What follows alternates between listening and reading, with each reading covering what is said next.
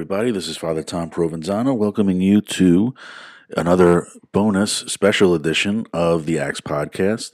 This is the fourth day of the Novena to St. John Bosco, January 25th, and the theme is for young people.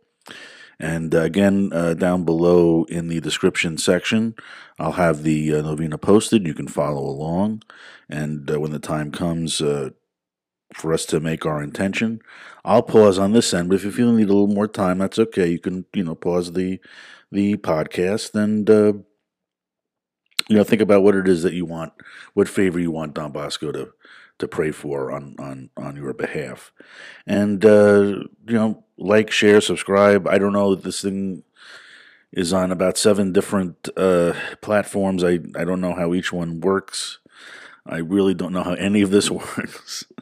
Other than press record and off we go, and then press stop record when it's over. But anyway, you can kind of spread this. I appreciate it. Okay, very good. So let us begin. In the name of the Father, of the Son, and the Holy Spirit. Amen. So the theme of the day is for young people. From the Holy Gospel according to Matthew. Then children were brought to him, that he might lay his hands on them and pray. The disciples rebuked them, but Jesus said, Let the children come to me, and do not prevent them, for the kingdom of heaven belongs to such as these. After he placed his hands on them, he went away. From the Memoirs of the Oratory of St. Francis de Sales. Meanwhile, I thought a great deal about how to go ahead with my studies. I would see good priests working at their sacred ministry, but I could not strike up a close relationship with them. Often I would meet them on the road I'd meet on the road our parish priest or his curate. I would greet them at a distance and bow to them as they passed. In their distant and courteous manner, they would return my greeting and go on their way. Often I used to cry and say to myself, and even to others, if I were a priest, I would act differently. I would approach the children, say some kind words to them, and give them good advice. How happy I would be if I could talk with my parish priest as I used to talk with Father Colasso. Why shouldn't it be so?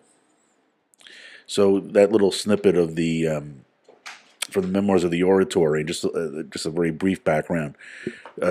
Pius the Ninth, who was the Pope during the first part of, and most of Don Bosco's priestly ministry, but the first kind of major part of when Don Bosco was really establishing the Salesians, had often really ordered Don Bosco to write his memories down, to write his life story down.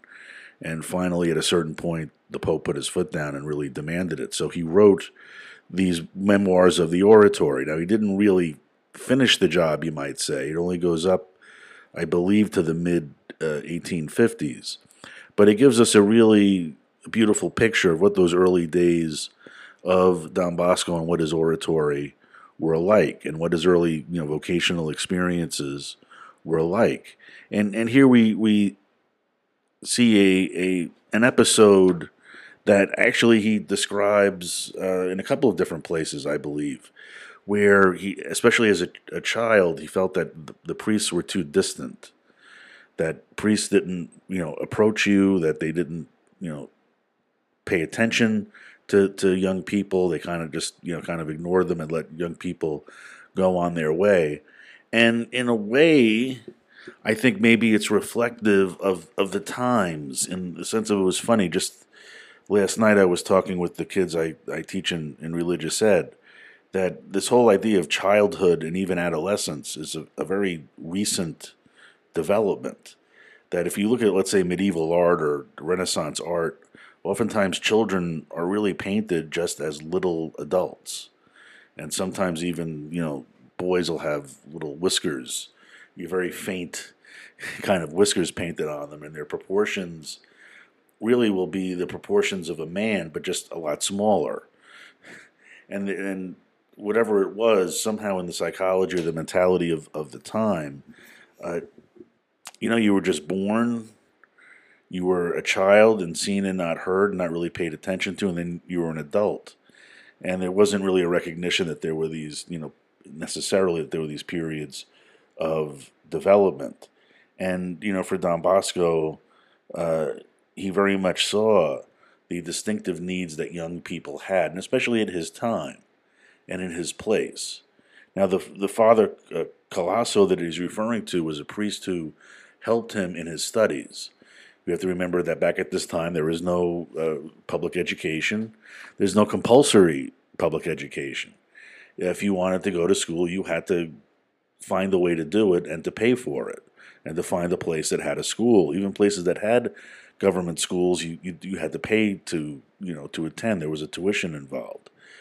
And at least in those early years, Father Colasso was that kind, gentle priest who took interest and really mentored little John and prepared him to go the next step in his studies in preparation for the priesthood, and to fulfill his that dream at 9, that dream that kind of pushed him on to the priesthood.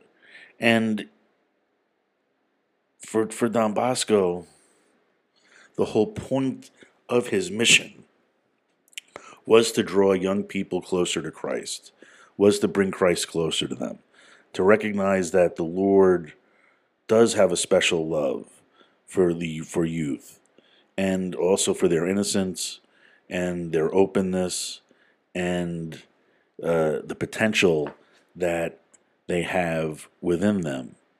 And his whole mission, his whole life was consumed with helping to show that young people have dignity, they have a future, and that we should be preoccupied with helping them fulfill that destiny, both in terms of their earthly life and in terms of their spiritual life and in terms of their, eternal life, really is what I was kind of grasping for there.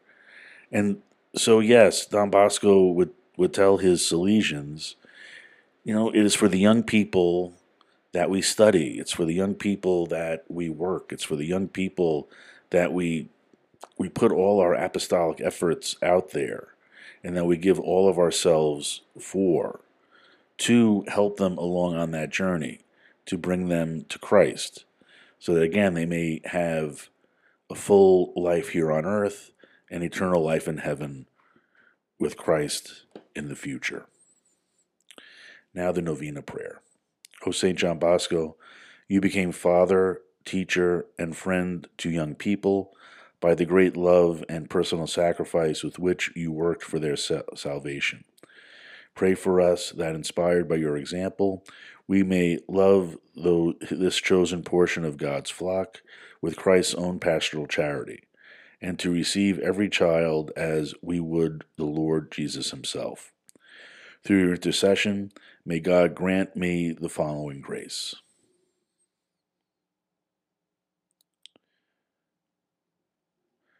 So that together with others, I may assist and help young people in today's society. Our Father, who art in heaven, hallowed be thy name. Thy kingdom come, thy will be done, on earth as it is in heaven. Give us this day our daily bread, and forgive us our trespasses, as we forgive those who trespass against us. And lead us not into temptation, but deliver us from evil. Amen. Hail Mary, full of grace, the Lord is with thee. Blessed art thou among women, and blessed is the fruit of thy womb, Jesus. Holy Mary, Mother of God, pray for us sinners, now and at the hour of our death. Amen.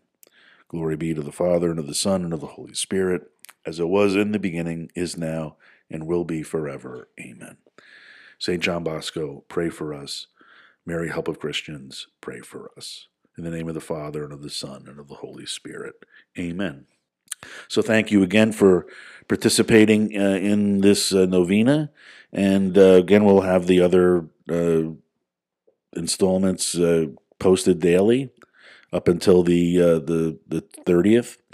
Again, share however the particular platform configures it. Subscribe. If there are bells, ring those bells. Whatever it is, help if you like what you hear. Help spread the word about the Acts podcast. And again, I thank you very much. And really, I do appreciate really all of you. And please know that you're in my prayers, and please pray for me. Okay? God bless all of you, and until the next time, bye bye.